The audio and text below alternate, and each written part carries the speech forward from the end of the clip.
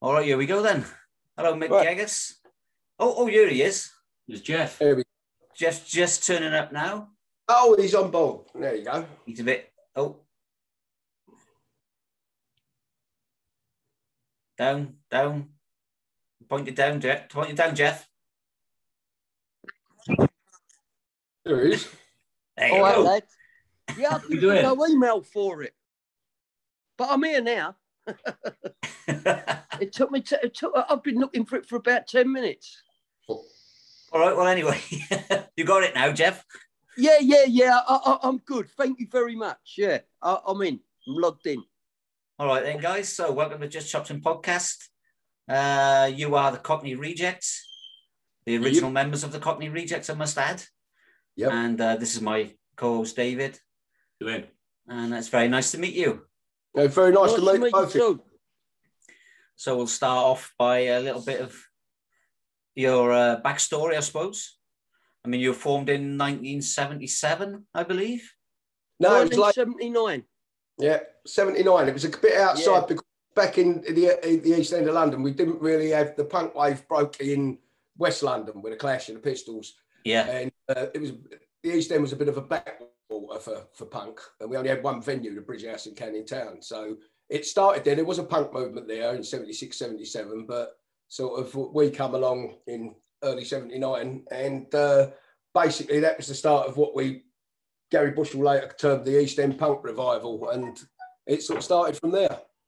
Ah, right, okay. Because I thought you had you brought out your debut single, Flares and Slippers.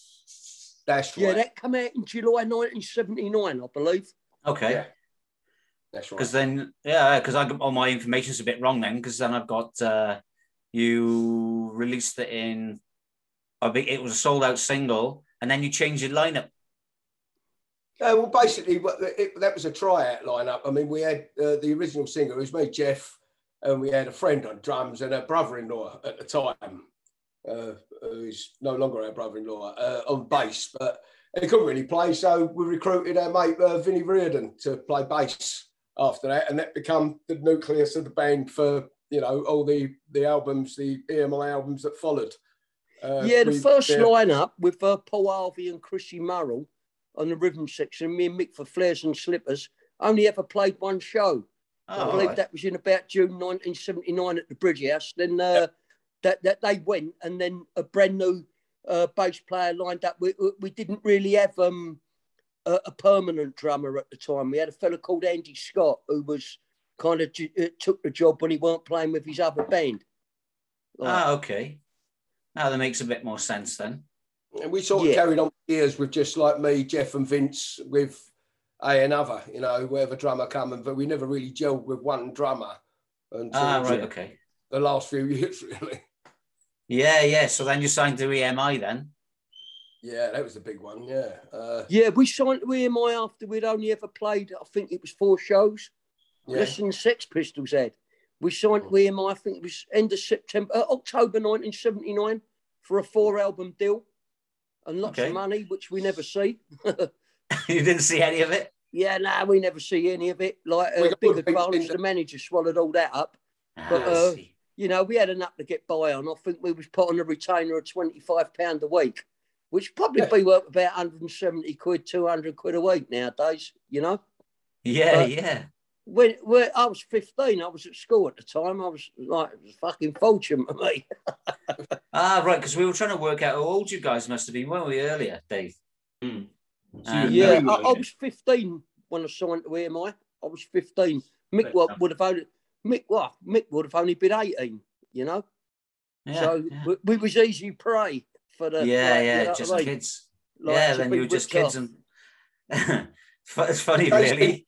Yeah, I think EMI always lamented losing, where the Pistols imploded and all the rest of it, and they lost them, and they still thought that there was sort of money to be made in that punk bracket. So they were scouring to find a punk band to rival, say, maybe Sham 69 at the time, who was with Polydor.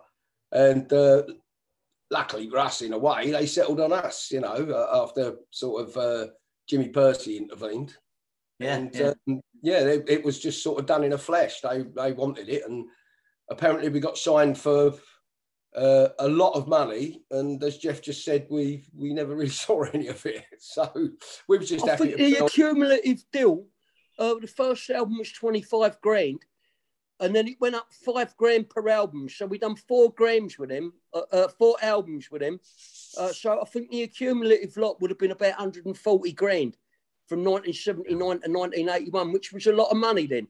Yeah, yeah. Obviously, like, you know, but hey, who cares about that now? You know what I mean? It's been and gone. If I'd seen all that, I probably wouldn't have been here now. I would have probably sniffed a lot of it up my bugle. Like. Yeah. So you were the Cockney Rejects / exploited. Yeah, that's right. Yeah. You know, we're still here to live to tell, you know. Like. Yeah, I mean, that's fucking weird, isn't it? You know?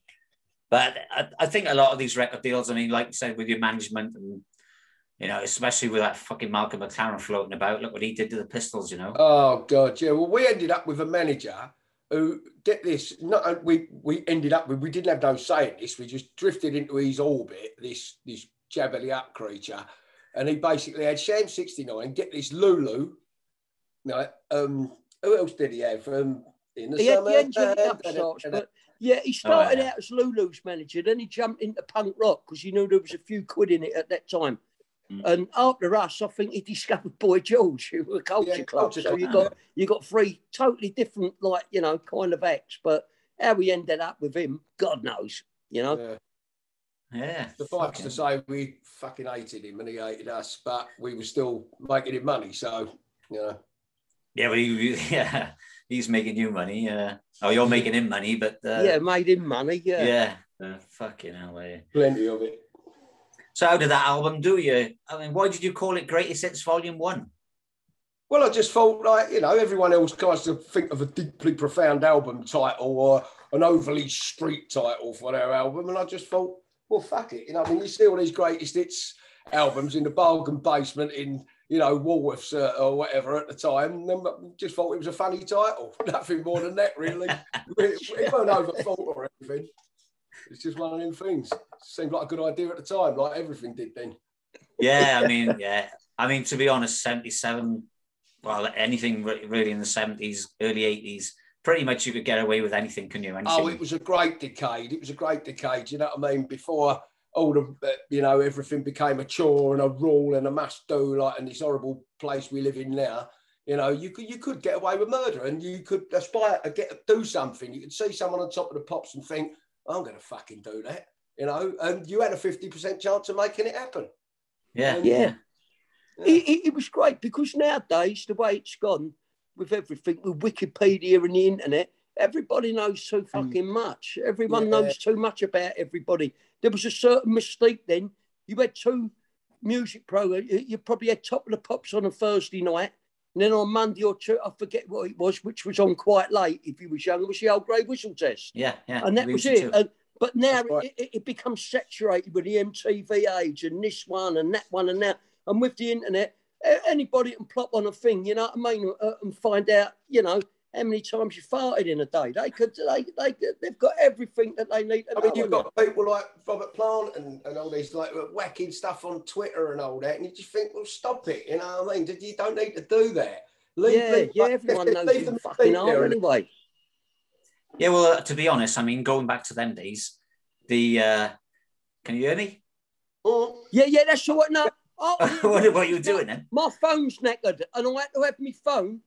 I had to have it on loudspeaker. Oh, right, okay. Like, I need to stick it into a phone shop when I can stop wearing a mask. Oh, yeah. You've got to wait. Don't have to wear them in Holland anymore. Yeah, it's the same. Holland, they've stopped it, yeah. And Spain today too, apparently you ain't got to wear them outdoors. Yeah, is that right? Oh, I don't know. Anyway, we're going off track in a minute. Fucking masks and COVID. After that, don't we? Yeah.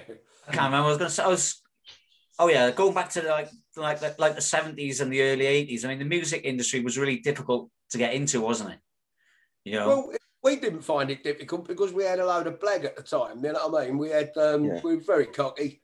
We knew what ears to blow into, and we knew sort of shake up if we needed to shake them up. And really, it didn't seem that hard for us. Okay. You know, because we just I think one of the problems was, that we found it really easy. I mean, 4 gigs. We'd only began March to October, what, about 7, 8 months. Yeah. We'd been formed, and we were signed to the biggest record company in the world. Yeah, We'd only played 4 gigs, and that was a lot of blag. That was a lot of putting on people and believing in yourself. And plus, we've got to say, we had a very helpful man in Gary Bushell on our side, you know. And I've got to say it, the other donut, Jimmy Percy, at the time, he had a lot of blag. He was very influential, Jimmy Percy, like in getting people in the door, you know. And he was selfless in them days, Jimmy, and all. Before he got selfish, he would sort of go out the way. If he believed you had something, he'd go out of his way to help you. Yeah, fair dues to the man. He did. Yeah, I think that was one of my first albums, my first punk albums I bought when I was a kid, you know. It was, fucking hell, what the fuck was it called? Tell us the truth. No, the other one. That's Life. That's Life, yeah, that was it, yeah. Yeah. Yeah, it was a bit of a story. Well, there's a funny little story behind that album, because if you listen, it's all narrated by friends of it. And Harry, as in Hurry Up Harry, going down the pub, was actually Vince. Really? Oh, right, okay. Yeah, it was. Yeah. Yeah, that was really... It's terrible. Yeah, I mean, a lot of the stuff then was pretty bad, wasn't it, you know? Well, it was coming from Jimmy, who was trying to portray sort of in a London life when he come from like Hersham in Surrey, which is like in the stockbroker belt. You know what I mean? Yeah. All that crap about Cockney cowboys. I mean, if anyone had walked around our way in a pair of corduroys, like, you'd get your fucking... Lace up boots, yeah. Yeah, you'd get your teeth punched down your throat. Yeah. Especially from you, Pierre. I mean, you liked the fight, didn't you?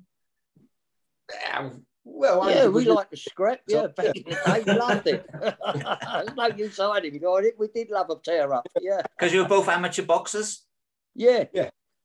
Were you any good? Jeff was very, very good. He boxed for his country twice. Okay. Yeah. Now Mick was better. Mick never lost a fight. He could have turned over when he was 17. He could have gone pro. He used to knock them over. I lost quite a few finals. I was a bridesmaid a lot of the time, but I had 39 fights and won 31. No, that's and a lot of them was at like championship levels anyway. I was fighting at Tomato or anything like that. I turned it into 15 to go in epoxy punk rock. Hang on, one at a time. I was fighting at tomato can level. So Jeff was fighting at a much higher level than me. So, you know what I mean? He won't tell you that, but that's the way it was. Yeah, when we weren't fighting in the ring, we was fighting each other. Yeah, that's always the way with brothers, man. That's always the way. Yeah. But you say you fought for your country then, Jeff? What were you doing? I boxed for England schoolboys in May 1977, England versus Wales in Bridgend, Glamorgan, Yeah. Oh, okay. England v Wales. Country, yeah. I represented a few Essex and London ABA. A few different things, South East England and that. So it was all good. You know, it was great days. Come along. I wanted to be in a band. You know. Yeah. So So you wanted to be, instead of treading the streets doing your running, you want to be treading the boards with your guitar. And after about a year of being in a band, I thought, fuck this, I'd rather stick with the boxing. But it's so late. Damage I made the wrong choice here. And I mean, you're obviously then you're West Ham fans. Yeah. So West Ham pro, I guess. Well, West Ham grandfather was we filmed the mile from the ground. Oh, was he? He did a goalkeeper for West Ham. And our granddad played in goal for West Ham in 1912 to 1914. He made 30 odd appearances. So it was only one way. He was always going to be West Ham. It was in your blood. But we did get a little bit carried away with that, to be honest, and that proved a lot of downfalls in a way. But when you wind it forward 40 years, it's been a great thing for us, all around the world. We get like, with the West Ham thing. But in 1979, 1980, 81, when it was very tribal, it caused a lot of aggravation. But it's all a learning curve, isn't it? Well, you can't regret anything. You can't go through life regretting. No, for sure. Yeah, we was what we was. It weren't a pose. It weren't a posture. We were sort of football hooligans at the time, and we carried that over into the band mentality. And there was no shortage of takers, which I totally understand, going to places like Liverpool and Leeds and, you know, and Birmingham and all that. Jesus, we antagonised people, and we know we did, you know what I mean? So, yeah, you know, it happened, and you can't look back on it roasted. It happened, and it was part of what made us. Yeah, of course for it sure. was. You know, you're young and you know, as I say, a lot of the bands, you know, like the Clash was very political and that. Fair play to them. Sex Pistols, I mean, my favourite punk band, but you know, Johnny Lydon, he was very clever. He was very well educated in a way, although he didn't go to good schools. Our idea of punk, we come from the football terraces, and that was it, you know. And that's what our songs are about. Obviously, fighting and getting nicked and football, and that's it. You sing about what you do at the time. Yeah. There's a bit of a misnomer, really, because you seem, I mean, through some of your stuff, you seem really patriotic as well. Yeah, we've always been sort of working class patriots, you know what I mean? Come from very humble beginnings. There's 7 kids in our family. You know, our father was a docker, our mum was an housewife, you know what I mean? We lived in a very rough part of the East End. And we lived in, all of us in a little house together, like many families at the time. And yeah, we was proud of our background and proud of our nation, you know, and you know, without sort of jingoism or over the top this, because you didn't have to do any of that then, you know. We always resented extremists on either side. You know, we was always straight down the middle. A bully is a bully, whether he's a left-wing bully or a right-wing bully, and we just didn't want to have any part of any of it. We had no trouble. If any of them put upon us or tried to get involved, then they was dealt with. Yeah, and put in their place. You know. Really. Yeah. Yeah, but you know, I mean, you sort of like got on the wrong side of the media, really. You know, because a lot of them were saying that you were like far right or you know, fascists or Nazi fucking. Well, what they never understood is at the time, Sham 69 had this terrible sort of following of right wingers and British movement people. And after Sham, Jimmy hung up he couldn't take it no more. He hung up his mic. They tried to come round us, and we beat them within an inch of their lives, and they never come round us again. You know, so that's how we tolerated. That's how we handled extremists from both ends of the divide. We hated it. We was never right wing. We was never left wing. We were football boys. Yeah. I mean, it's absolutely crazy. That what used to get me with that notion. Our old man enlisted in 1939, and he fought 6 years in the war. Going through the glass house. He was in France. He fought like, you know what I mean, like liberating France. He was in the desert as well. He fought against the most evil faction of right wing. You know, what is this all about? I mean, our granddad fought in the First World War against the Bosch. So it's, I don't know. But, you know, I think it's a lot to do with the music. A lot of them fought at that time, especially with New Musical Express, who was all into this, like, you know, raincoat, you know, really, really avant-garde left-wing art school stuff, you know, which fair enough. That was their thing. And anything that was different, if it was like Sham 69, the Rejects, football chants and all that, for somehow they wanted to bracket you as right-wing. It's madness. It's mental. Yeah, it's always someone ready to label you.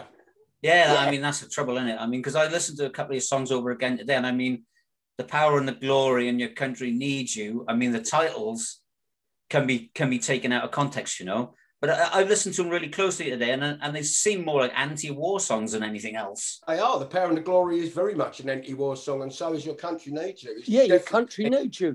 Definitely. You know, of young fellas, you know what I mean, coming out for what was us to fight a needless war.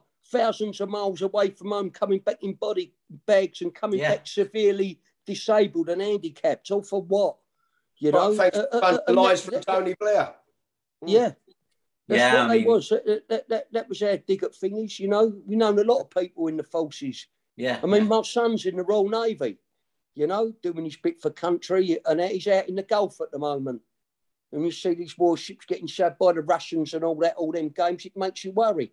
I wish he'd come out of there, you know, but I can't tell him what to do with his life, you know? Yeah. Right. So, you know, it is what everybody does. But they're definitely anti-war songs. War's no good for anybody.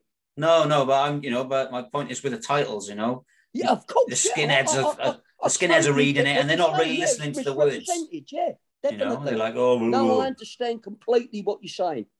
And the funny thing is, with regarding that, as influences go, sort of the whole band was influenced by rock music. You know what I mean? What we used to listen to, it was, if it weren't the Stones or Black Sabbath or early Queen or Zeppelin and all that, and there was a smattering of punk bands in there, like only the Pistols and the Clash, really.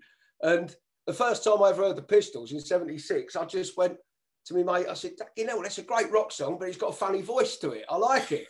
You know, and that's all it was to me. They were all just rock songs, and you know, so really to pigeonhole it one way or another, it's all 4/4 rock. It's all, you know. Yeah, it's cool. Yeah, definitely. Yeah, that's cool, man. And yeah, I mean, like you said, and then obviously with the eye movement as well, you know.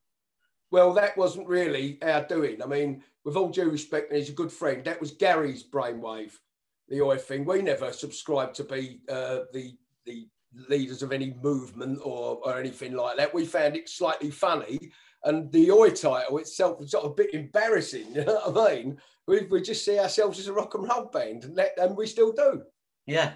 Movement didn't really get it, you know. But yeah, I don't really get the eye movement either, to be honest. No, I know a lot of people. I don't get it. Quickly got pigeonholed, as these things do. But we always saw ourselves as being on the outside of it, you know, just a rock and roll band, and that's all we've ever claimed to be, in the mould of AC/DC or something, you know, great bands like that, as you see there. Yeah, because how that come about, I mean, that was mad. We played a gig in about March 1980 at a place in Leeds, and there was a review in one of the music papers, and it really slagged us off. And it said the only three words I could muster between songs was oi, oi, oi. And we found that funny. So in regard to getting slagged up, we wrote a song called Oi, Oi, Oi. Like, that was, they said the only words I could say in between the song. All of a sudden, this fucking movement, like 8 months later or something. And I thought, you know, nothing like that. We wrote that song with no idea that people would never know. And all of a sudden, you got everybody on the bandwagon. Oh, oi, this and oi, that. There's this oi band, there's that oi band, there's someone else making out there an oi band, you know what I mean? And we just sort of stood on the sidelines, really looked at them and thought, well, if that's what you want, get on with it. Yeah, it's really strange. I thought AC/DC did the oi thing first. Is it TNT? Yeah, that's right. So they're an oi band. They're the original oi band, AC/DC. The original oi band then, AC/DC. Yeah, it must be. Bless them. Yeah, I mean, that's all it is, isn't it? I mean, going back, you know, in the day, he was just like, oh, you come over here, you know, or fucking... exactly, yeah. You know, and then some cunt makes it into a movement. That's all it is to me, that's all it is. Yeah, and then obviously later on, you've got all these American fucking fascists picking it up.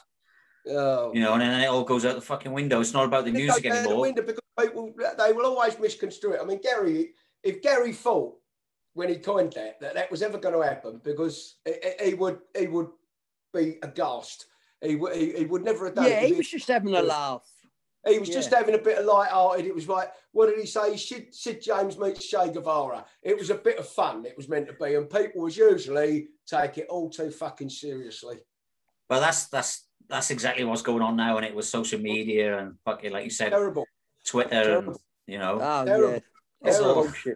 It's all toilet fucking trash, really. It is trash. Better to keep yourself to yourself. And, you know, I can't stand all that bearing your soul on social media. I can't be doing with it. I don't believe in it. Yeah, we had a conversation yesterday with David and myself and another guest or Wednesday or whatever. You know, in a way it can be good, but in a way it can also be really bad, you know? Yeah. I mean, if, like you said, if it wasn't for the good part, then we wouldn't be talking to you guys. Yeah, that's true. Yeah. He's got his merits, definitely, you know. Like everything, he's definitely got his bad side of it, you know. Yeah, and then you've got, you know, for bands and that and things to be able to do podcasts like this and all that, it's a fantastic thing. But when you get bogged down, like, you know what I mean, all the politics and snidiness on there, that just, not with me. Yeah, you know, all cancel culture and fucking... Oh, yeah. You're not allowed to say this and you're not allowed to say that. What's happened to free speech? I mean, the platforms are made for free speech. Well, most of these people who are making these claims and doing this cancel culture and, you know, you can't say this, you can't do that. We've got to fight them on the beaches and all that. They've never had a fight in their lives. That's they'll quiver behind their keyboard, these student types and all the rest of it. And as I've always said, what have they done in a fight against, you know, injustice? Like press post on their smartphones. They've never actually gone and, you know, chinned someone for their beliefs, have they? I mean, you know, we stood up for free speech a long time ago, but we preferred the doorstep challenge. You know, that's the way it was. Well, that's the way it was. I mean, you guys are probably not that much older than me, to be honest. Well, I'm 60. How old are you? I'm 60. Yeah, I'm 55, so. Yeah, there you go. So, yeah, so we're roughly... 57. Yeah, so we're roughly around the same area. Yeah. Same generation, you know. Yeah. So that's the way things were done in the day, wasn't it? I mean... Absolutely. You know, in the 70s, early 80s, if you didn't like it, you had a fight about it, and then you had a fucking pint about it after. Of course you did. Yeah. Shook hands. That's it. You shook hands and had a pint after, and that's exactly the way it should be. That's right. Yeah, and now you got all these knobheads running around with knives and fucking... Oh, God. It's horrible. Yeah, it's got out of control, all that. It really fucking has. You know what I mean? All this bullshit, like, you know, people like stabbing up each other and this and that. And honest, the world ain't a great place, is it, at the moment, you know? No. When you think of all that. But, you know, it's... I'm glad that we was brought up when we was, you know, and that we're not kids coming into the world now, you know? Yeah. Like, it's not a nice place. No. Yeah, well, things can be way too soft as well. On the other hand, you know, we've got a story going on over here at the moment. I mean, in 2019, a young 18-year-old girl was shot in school. Yeah. Mm-hmm. Here in Holland. Her boyfriend was like some Turkish guy or whatever, and she was Turkish or whatever. But they broke up, and this guy started stalking her for a few months. And then he went and bought a gun, and he drove to the school. He went in the school and shot her in the head 3 times, right? Yeah. So he's gone bang to rights, you know? Yeah. And then they locked him up. They took him to court, and they lock him up for 14 years, and then he has to go in the madhouse, right? But now they're taking him back to court again because they said, well, 14 years isn't long enough. So now they're arguing over the point. Did he actually murder her? You know, was it premeditated murder, or was he like slightly off his rocker? You know? Oh, God. But for him to go out and buy a fucking gun and go to the school that she's in and shoot her in the head 3 times is fucking murder, isn't it? It's murder, of course it is. And it's the same with all these terrible terrorist atrocities. And the governments at the time, and this government, they'd start terming it a mental health problem and all that. It's premeditated, all of it. You know, everyone should be under the same rules and regulations and judgments. You know what I mean? There shouldn't be sort of, you've got a mitigating circumstance. If it's premeditated, it's premeditated. Simply exactly. Away forever. He knew exactly what he was doing. Exactly. You'll get much more premeditated than going out, buying a gun, a load of ammo, and fucking driving to the school and shooting her in school, you know? Oh, terrible. You're fucking off your head. Yeah, you know, and then... He should be fucking shot. Well, that's what I said to my girlfriend. You should just string him up. Right. You know, fucking... Yeah. I know if it was my daughter, he'd done it too. I'd be waiting for him without a doubt. Yeah, me too, to be honest. Yes. I would as well. So anyway, we sort of went off a bit there, but that's all right. A rent's a rent. Yeah, we like a rant on this show, don't we, Dave? Yeah, we do. Yeah. No, you've got to have it, mate. I've got to have it. Yes, you guys played on Top of the Pops as well then, after West Ham won the FA Cup. Yes, Dave. Yeah, we first did Top of the Pops just before that with our first chart record was the Greatest Cockney Rip-Off. And then obviously West Ham were in the cup final, so we got Bubbles out. Yeah. So we went back there for our third and final time. Yeah, that was it. We got banned after that. Yeah. Yeah. It was a great day out. Brilliant. Fantastic day. And we ruffled a few feathers that day, like I got to say. We was in the bar at 10 o'clock and then we just got drunker and drunker, and then there was a few altercations with different people, and then like that to keep refilming it. And there was a few Arsenal fellas in the crowd who we took exception to at Top of the Pops. And I think the obligatory dressing room got smashed and this and that. Someone out of a mod band, the Lambrettas, their manager got chinned because he was saucy to us and this and that. But we're young kids, you know what I mean? In the end, we'd done all our money in the bar and we had to bunk the train home. Like, you didn't have to pay for your bar, and they'd pay for the bar. No, and BBC, did you? Yeah. Well, there's a famous post Top of the Pops performance because we came out at the last one and we literally was skint. So we had to bunk the train home. As soon as we was walking down to Wood Lane tube station, Sammy Hagar went past us in his big red Corvette. You know what I mean? And I remember saying to Jep, like, fucking hell, what went wrong? So we're jumping over the barrier back in East London, you know what I mean? With some poor old West Indian ticket inspector going, come here, you bastards! Like, you know, rock and roll style, mate. Fuck, man. Yeah, it was great, mate. Yeah, it was brilliant. I was proud to be told not to come back to that shower of shit. Because when you see it as a kid, you think, oh, this is great. You know, you see Slade performing on there and all that, you know, sweet, all your heroes. And actually going there was a proper letdown. We was ordered about. There was real, like, you know what I mean? Nazi staff. Don't do this, don't do that. Like, you know, like you can't do this, can't do that. Yeah. Like Matt Hancock and his gang, really, telling you what you've got to do and what you can't. You know, and it was, fuck this, we ain't having this, we ain't having that. And, you know, then they stick you in a makeup room. I don't fucking make. I had a few zits on my face. I was 15, 16. I don't want makeup. Oh, you've got to have it. No, I ain't having that, mate. And then their bubble machine. They had a fucking bubble machine. You know what I mean? It was pony. It was terrible. And, they're just telling you basically what you should do and what you shouldn't do. I think we got all of 30 seconds. By the time they taped it, we were so fucking out of the game. Like, I mean, Vince actually collapsed on stage, and that's in the performance. He had about 15 pints of Guinness. Yeah. And then someone, I don't know, had I didn't even know what it was at the time, a bag of Sensi. Oh, right, yeah. The really strong graphs. And like someone said, have a go on that. Like, I never had a go on it. I didn't even smoke then. Like, and I had that, and it was just, like, you know, chaos, kill, destruction. Like, you know, with me few lager tops as well. You know, it was brilliant. I had to bunk school to go there as well. Great day out. Brilliant. I just went in and thought, I can get up with so much mischief here. It's unbelievable. Mr. Thomas, your maths teacher. There he is there. Bastard. He's supposed to be in school. Yeah, it was pretty much it. Believe you me. It was pretty much how it went. Yeah. Michael Gove wouldn't have liked that these days, would he? Yeah. The old man and the old woman like a couple of grand for that. Yeah, you can't take your kids out of school for anything nowadays. That's fucking ridiculous, that is. Yeah. That's ridiculous. That's another moot point. I mean, you know, why didn't they ever step in to stop these greedy holiday companies in the 6 weeks holiday and the Easter breaks, jacking the price of family holidays threefold? You know, it's terrible. Yeah, greedy people. I mean, you take a kid out of school for a couple of weeks. You don't learn nothing in there anyway. No, that's true. I mean, you know, it's a very, what's the right word? Antiquated institution, I think, school is, to be honest. Yeah, you want to learn, read a book. Jesus. You know, read a book. If you want to learn to play the guitar, learn to play the guitar. If you want to be a fucking singer, be a singer. Exactly. You know, you'll get there in the end if you're determined enough. Yeah.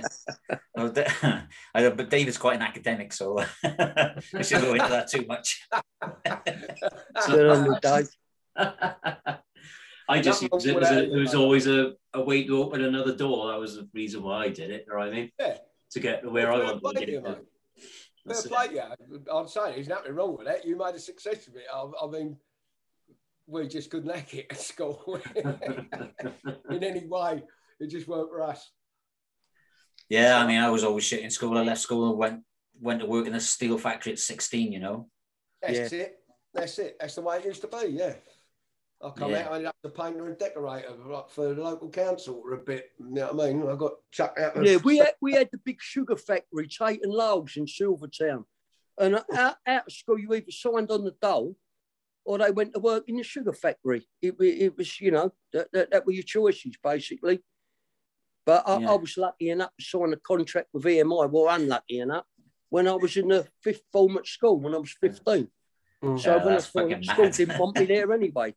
So, there's a phrase we used at one of the first big interviews with Dimter Sounds that I coined, and it said there's only three ways out of the East End: there's football, boxing, and rock and roll. And years later, Alan Parker made a film called The Commitments, and he stole that line. There was only three ways out of Dublin: football, boxing, and rock and roll. I thought, you cheeky bastard! Yeah. You that. We started that years before. Yeah. Well, I mean. Yeah, well, I'm not going to say it. I mean, you could have sued him for the line, but yeah, then you're just as bad as every fucker else. I'm sure we could have sued a lot of people over the years, but unfortunately, they've got more money than we've got, so it's not worth going there. Like I say, we've never done spilt milk anyway. What's done's done, and it was a hell of a ride anyway. It's been a great ride. You know what I mean? There's always pitfalls and this and that, but if you laid in your bed of a night, kept thinking about, oh, I should have had this, I should have had that, then you don't live. Yeah, so, we've been lucky. We're one of the lucky ones. No one's had a massive dependent drug habit or any of that, and we've got through. We've been lucky enough to go all over the world, and keep rocking on. And it's a great thing. We're one of the lucky ones, Yeah. And you're still going. And you're still going. You've got plenty of gigs coming up this year as well. That's right, Dave. Yeah. We've got a tour. Hopefully, we can go ahead with it. You know what I mean? There's this panic bunch we got in now. Start panicking again because someone's got the sniffles. But we've got plenty lined up for next year, and we've got a new album coming out around autumn this year. So we're in good shape. Yeah. We're happy where we are. Yeah, it's good, isn't it? Yeah, that's what I was going to ask you, actually. I mean, looking at your notes, you played in Australia at the end of 2019. Yes. And that went really well, or not? It was great. That and New Zealand, it was like a long time coming there. And we got over there, and the people were fantastic, and brilliant. The tour was great. There wasn't a bum note to be had. It was brilliant time all round. Yeah. All right. Yeah, because I saw some stuff on your website today about your new album that you got coming out. I mean, have you got a title for it yet, or? No, we haven't yet. We're still in the negotiation about that. We're pulling names out of that. We got a pretty good idea, but we're really happy with it. There's 14 tracks on it, and I think it's probably the best thing we've ever done. We did it with one producer in one studio for once instead of doing a bit here and a bit there and a bit there. And, we just did it, chipped away at the weekends, and me and Jeff wrote during the week, and very happy with it. Yeah, very happy with it. And it's like everything we do, it's a natural progression. We take it to the next level. Is that Stray Cats cover going to be on there, or? Yeah, that's on there. Yeah. Runaway Boys, yeah. Runaway Boys, yeah. I watched that video today, yeah. Yeah, that's a great song. It was Jeff's idea to do that, and it paid off. We always liked Stray Cats because they come to one of the very early Rejects gigs back in 1980, the Electric Ballroom, when they first, I think Chrysalis brought them over. And they come with their management, and as usual, there was a riot. Mainly instigated by us, because there was a couple of young punks getting kicked around by some skinheads down the front. So us being our anti-bully stance, we jumped in the audience and started, piling into them. And the Stray Cats, Brian and the Stray Cats, they went and hid under a table. And the next day, they said to their management, man, we said a Cockney Reject show. My God, it was like fucking gang warfare. It was great, So we've always had a bit of affinity with them, Yeah.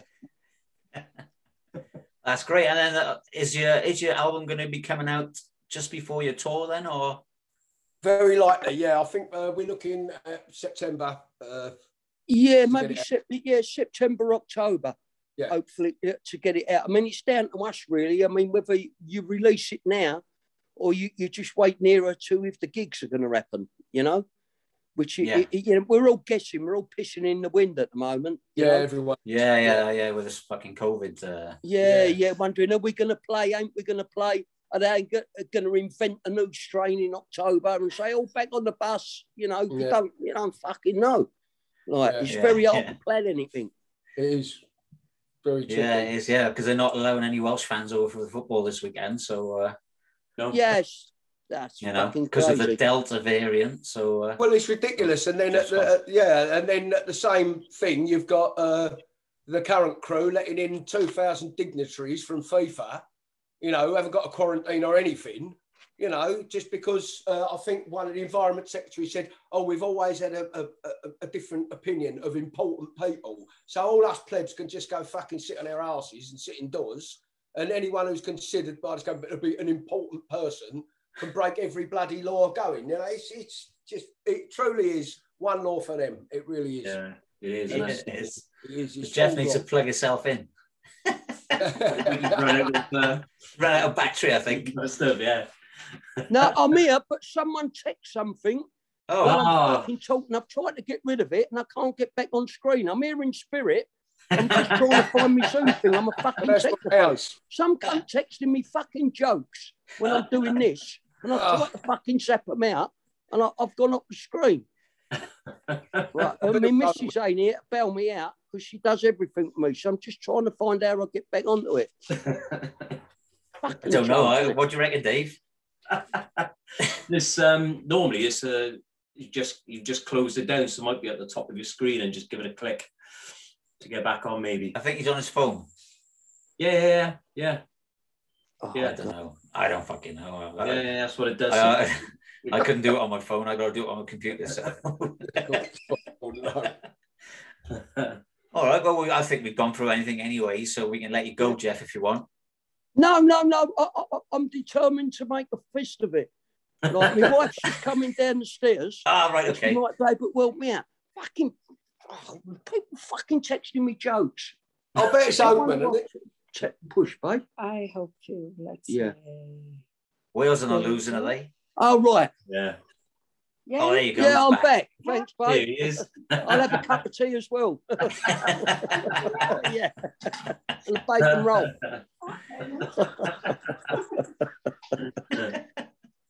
So you do like a conversation thing as well, Jeff? Like a stand-up conversation, or is it like I've got audience? a few stand-up gigs. Yes, someone come up to me to do them. I'm not sure how they're going to go because I ain't rehearsing nothing.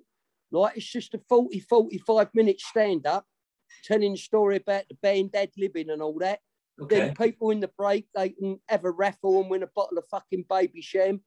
Get their chicken in a basket, and then after that there's a question and answer session, which obviously not rehearsed. So I think I've got about 5 of them: Newcastle, Glasgow, Dundee, one in Southend, and one up near Liverpool. So yeah, it was just something. Why nothing was happening, and there was interest in doing it. I thought, yeah, I'll have a go. But at the minute now, it's at the back of your mind. But I know a week before it happens or something, because nothing's scripted or rehearsed or nothing. So it's just go up, suck it and see. And I've just got to have a good memory chronologically to keep the stories coming. I mean, I might go down like a lead balloon. I don't know. You make a little. I've done a few of them before. I've done a couple of boxing ones with Steve Bunce. Okay. And they was quite difficult because you got a lot of old men there, a lot of them punch drunk as well, ex-fighters. And you can make a little quip that you think's funny and they're just looking at your stony face and think, fuck this. Like, I'll let him speak. And it's just the way it goes. But yeah, it's something different, something new, a little bit of stand-up, and I'll just see how it goes. I'll see whether I get out of there alive. Yeah. So it's going to be mainly about music then you're going to be talking, is it? Sorry? You're going to be talking mainly about the music, is it? Yeah. That's right. Yeah. I'll just be talking. I'll do 45 minutes to an hour, like just stand up and bang, off you go. Yeah. And then, as I say, after that, there'll be a question and answer session. There's a couple there got compares, I think, right? Who'll be helping, I don't know, video clips, whatever. But it's like, back to the working men's club kind of thing, the old 70s stuff. Yeah, so you should have plenty of forward to it, Dave. Yeah, you should have plenty of good stories, shouldn't you? I've got loads of stories. Yeah. I'll have loads. It's just getting them right, and it's how you put them over, how you present them. Like when you're just you and that microphone on, and you got people. They'll probably be hecklers or something. But yeah, that's fair enough. No one's got to kiss my ass. So I'm big enough and ugly enough. They'll have to take it. And if you put yourself in that situation, then you got to deal with it. That's it. Well, it's the same with the hecklers, isn't it? If they're quick enough to say something, they got to like the response as well, haven't they? Yeah, that's right. Yeah, I've got to be on my game. Cheers, babe. I've got to be sharp. But it's just something because I didn't see any gigs happening this year or nothing. It's just a case I just wanted to clamber back on the stage. Whether it was fucking doing magic tricks. You know what I mean? Juggling or whatever. So I just thought, fuck it. I'll get someone offered me it. And I thought I'll have it. And it snowballed from there. I only had one. Then a lot of people started wanting bookings. So we'll see. Yeah. That's cool. That's really interesting, Yeah. So just to say, I'll get out of there alive. You know, yeah. Well, let's make sure you take Mick with you. That's the backup. No, well, quite rightly, if I was Mick, I'd just say, you've dug your own hole, now fuck off and get on with it. It'll be right. I'll be taking my missus with me. I'll lie behind her. Yeah. What would you say your most memorable gig was then? Oh, fuck off. I'll let Mick say that. I'll let him think of it. Well, I suppose he's got to be Upton Park 2016, the closing of the ground. Okay. You know, that was because that was a massive thing for the three of us. Massive. You know, been going over that ground since we were little boys. You know, such history. And to be asked by the club, the fans, they did a poll with the fans, and the fans wanted us. And to get up there and see that old girl out was emotional, to say the least. That was the one. No one can ever take that away from us, and that was really important. Yeah, okay. that was 2016. So every gig has got great memories, and we've been lucky enough to go some great places: Japan, South America, Australia, the US, all of Europe. And I just hope we can continue doing this for as long as my arthritis lets me. So. Yeah, that would go along with that. I mean, obviously, even though it was one song, but if you're talking about, you know, a full set of a gig, I think it was 2018 or 17 at Hockenheim, the Formula One track, like playing a festival there in front of 70,000 people, and we could get away. We was playing with Slayer and Bozo Uncles, and you know, quite a few of the metal bands. And it was great to ply your trade in front of like 70,000 people. And we could get away with playing a few metal songs as well, which was really good. And we had a 40-minute slot on there. I think we was third or fourth on the bill. And that was something else. That was brilliant, you know? Like, because we've always been able to hold our own with any of those bands. We've always prided ourselves on that as well. You know, there's more. And that was a challenge. Always been more to this band. Challenges. Yeah. You know? There's always been more to this band than just punk. Always was. Yeah. And fighting. Oh, yeah. Well, that's in the past. We don't do that now. A bit of wheelchair fighting, something like that. You know? Paralympic sport, wheelchair wrestling. Yeah, no, we don't get that no more. Fuck that. Imagine trying to jump up a fucking like a 20-foot high stage now. You'd never walk again. Nah, I can't do it, man. Never fight and get on with it. Yeah, let the young boys carry on. Yeah, it's a young man's game. Let them get on with it. That's right, yeah. That's it. All right then, guys. You got anything, Dave? No, nothing for me. Apart from, obviously, with you guys being West Ham fans, they had a great season, didn't they? Very good season. Yeah. Seasons they've had, haven't they? They had a good season, but to be honest with you, we're you know, they've got great support base. They've got the third or fourth right ground, even though I hate the stadium, like, you know, 60,000 people capacity. You know, we don't know. That's where they should be. They should be punching their weight at the top with the money the club generates and all that. But it's sure. You know, they did. They had a good season, but it's I'm very much like with football at the moment. You know, unless you've got the money, you've got Manchester Cities and all that looking to spend £250 million and all that. Yeah. I wish all them top teams had fucked off and formed their own league. And then we could have had a proper league with the lower teams like us, Forest, Everton, Leeds and all that. And it would have been become a game. It has become a game, like it's been taken out of the hands of the working people. And you've got all these people who think football was invented in the 90s, literally. Littered in the stands, you know what I mean? And it is, I've heard you be sitting over that new stadium and you'll get 6 fucking American lawyers sitting behind it discussing what they had to lunch at Claridge's, you know what I mean? And not even watching the game. And they're all on their fucking phones anyway, you know what I mean? Yeah. Right. I find that really annoying. There's no, I mean, when the terraces went, basically, football, grassroots football went. Yeah, of course it did, yeah. Yeah, I mean, the money's ruined it, hasn't it? Yeah, the money's killed it. Sky TV, BT Sport, the forming of the Premier League killed it.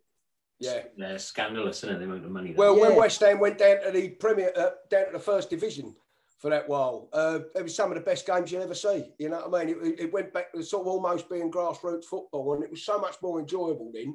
You know, until you get back up to the Premiership and you got all the prancing pussies, you know what I mean, arriving on the fucking floor up, getting sort of, you know, tapped on the ankle as you, I can't stand all that. I can't. Yeah, and all these experts on the West Ham pages, all debating it and arguing with each other. I thought, fuck me. We used to meet up like 6 of us in the pub once a week, like if you had a midweek game or whatever, and you discuss it in there.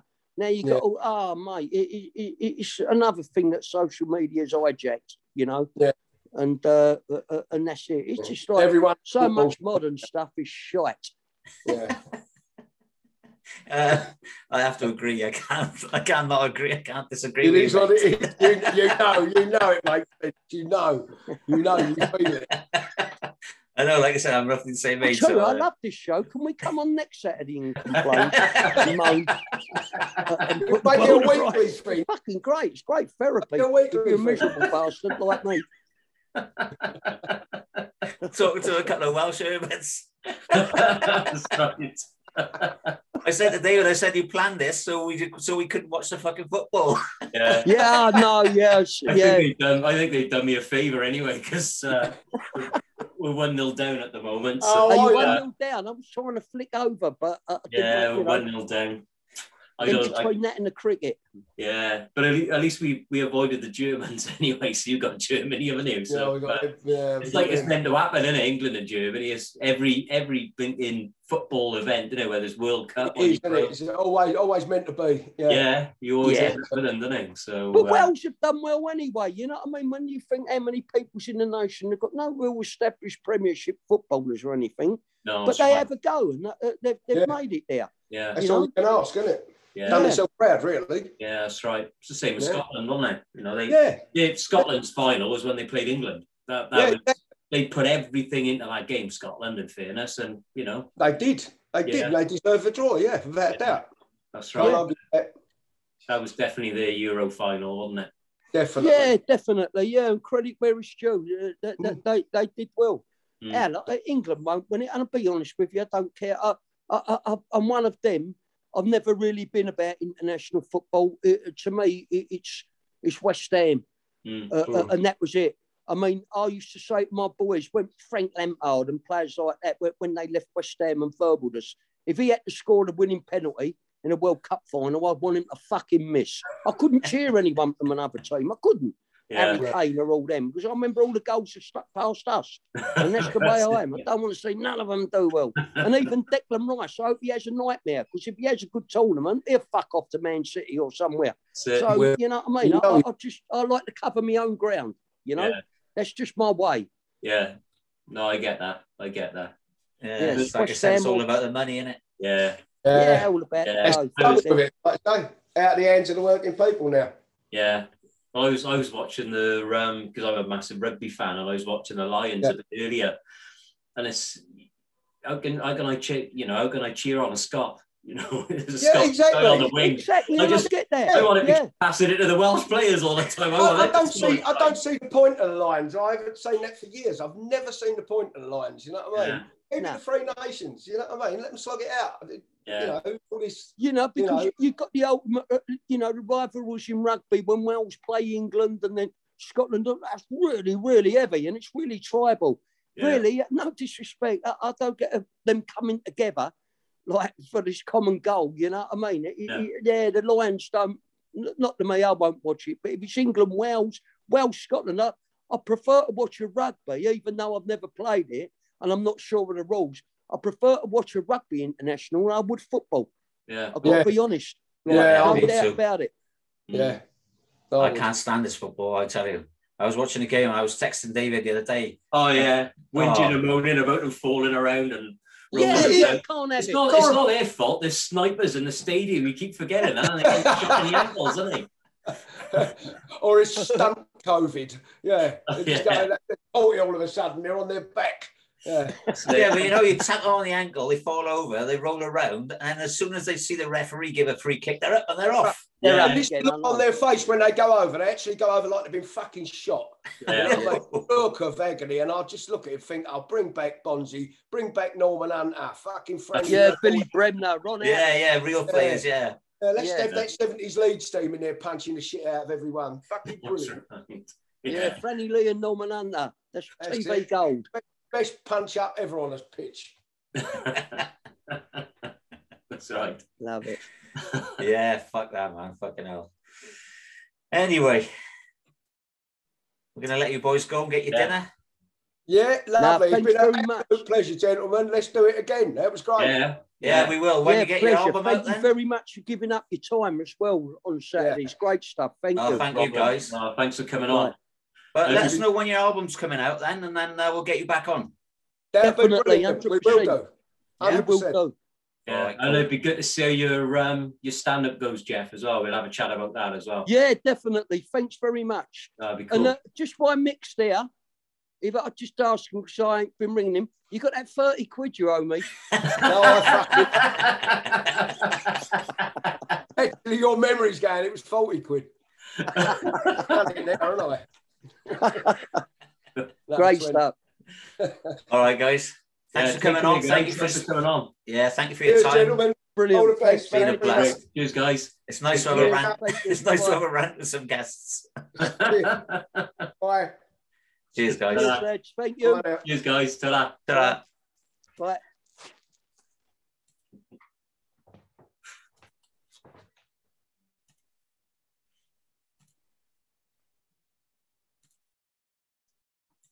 That was a laugh, wasn't it? There you go. That was great, wasn't it? Yeah, it was a good laugh. I mean, obviously, I don't know so much about the music because I'm a bit younger again, so I sort of missed the punk music really. But yeah, they were a good laugh, really good laugh. It was good fun. I enjoyed that. I don't know.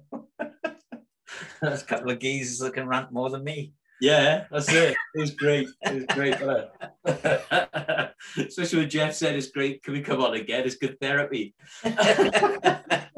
Brilliant. That was good fun. I enjoyed that. Yeah, I'm glad he managed to get on actually because he was quite funny. Yeah, he was a really funny guy. I bet his stand-up shows are going to be a great laugh. Yeah. See, I don't know. He says he's doing 5 or 6. Yeah, 5. Any over your way, Dave? I don't think so. I think they were up north and down south of England, I think, by the sounds of it. But I'm sure he said one in Dundee as well, in Scotland, I think. I'm sure he said Dundee. So, right, okay. Maybe we can get him over the Dragonfly. Yeah, that's it, yeah. Well, you never know, do you? No. Well, yeah, that's it. Probably get quite a good crowd in there, to be honest. Mm. If you could get him in there. Yeah, I don't know what he'd charge, but it'd be something they've never done before because it tends to be more music. I think they've had like a poetry night in there. Okay, but I don't think they've ever had a stand-up. Well, it's not stand-up really. It's more an audience with, isn't it? Yeah. So, and I've never been to one of those, and I quite like to check one of those out. I gotta be honest. Yeah, I reckon this would be a laugh. Yeah, I reckon so. You know, and especially the interaction at the end, I think would be pretty chaotic. I think that'd be a good crack. Yeah. Especially amazing. Like football or something, that'd be good fun. Yeah, they were good guys, man. I was quite surprised. I'm not really surprised that they were good guys, but surprised how the podcast went actually. So yeah, it was good fun. It was good. Yeah. All right, mate, I'll let you crack on and get off and watch the football. That's a bit of a giveaway, really, of when this podcast is being recorded. But yeah, let's get not to worry. Self sorted. But like I said, we're losing 1-0, are we? Yeah, we're 1-0 down. So hopefully we can have a bit of Bale magic because he haven't given us any so far. And he never does, mate. I've seen him play live, and the guy when he was at his best, he was frighteningly quick and dynamite. The guy was amazing. He undone so many teams on his own. Yeah, well, that's like 10 years ago. It was a while ago, yeah. But, oh fuck, we're 2-0 down. Oh well, we're not playing fucking Holland in the final, in the quarterfinal. No, we're not. No, we're 2-0 down. Unless we turn it around now, all of a sudden. Yeah. They take Bale off and bring somebody else on. Give someone else a chance. Yeah. Never mind. We had a good run. All right then. Yeah, like you said, like Mick, or like Jeff said, actually, for a small country, we've done pretty well. Just to qualify, I think was is an achievement for Wales. You know, it's same as Scotland. Really, it's not our first sport, and like Jeff said, you know, we haven't got a Premier team really. You know, Cardiff and Swansea are highest teams, and they're in the Championship League. So, you know, for us to qualify alone is fantastic. Yeah. It's good. It's been good for me because I've been able to cheer somebody on for a change. So it's been nice. Yeah. Okay. All right, then, mate. Well, yeah. I'll let you get off. Yeah, I'll keep my hat on with pride, even though we're 2-0 down, and let's spur the boys on. They might turn it around now. You got your hat on. That's right. That's what it's all about. You never know. All right, then, mate. Take it easy. Catch you later. Ta-ra. Ta-ra.